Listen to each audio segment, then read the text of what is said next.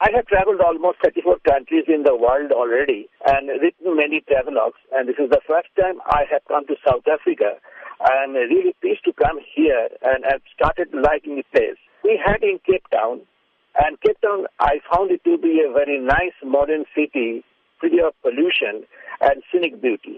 This is a real experience, and the people with whom I am interacted are so warm that it really surprised the estimates. You have traveled to many countries in the world during your time as a travelogue writer, but what is it about South Africa that has always enticed you to want to come to the country?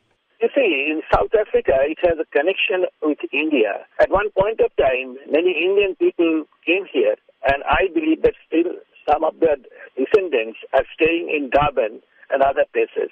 And this is the country where Mahatma Gandhi stayed. So always had an inclination to come to the South Africa, but this is the first time I got the opportunity to come to this country. Lotus FM is a Durban-based radio station. So tell us about what Durban has to offer for you. Durban arranged a lecture for me regarding my travelogue as its a shop named Hashtag.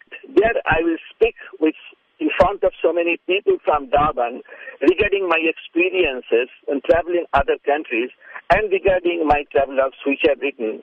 And some of my travelers are going to be translated in English, and I believe one day it will also be sold in Hashtag's bookshop. Has there been anything that has impressed you so far about South Africa that you thought that you wouldn't see? This is a big country, and there are many places.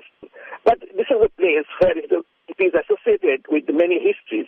So, of our own, we asked our travel guide to take us to the Bokap region, and we have loved it to see. So this way, we have seen many things, and it's such a big country, there are many more things to see and many more people to interact.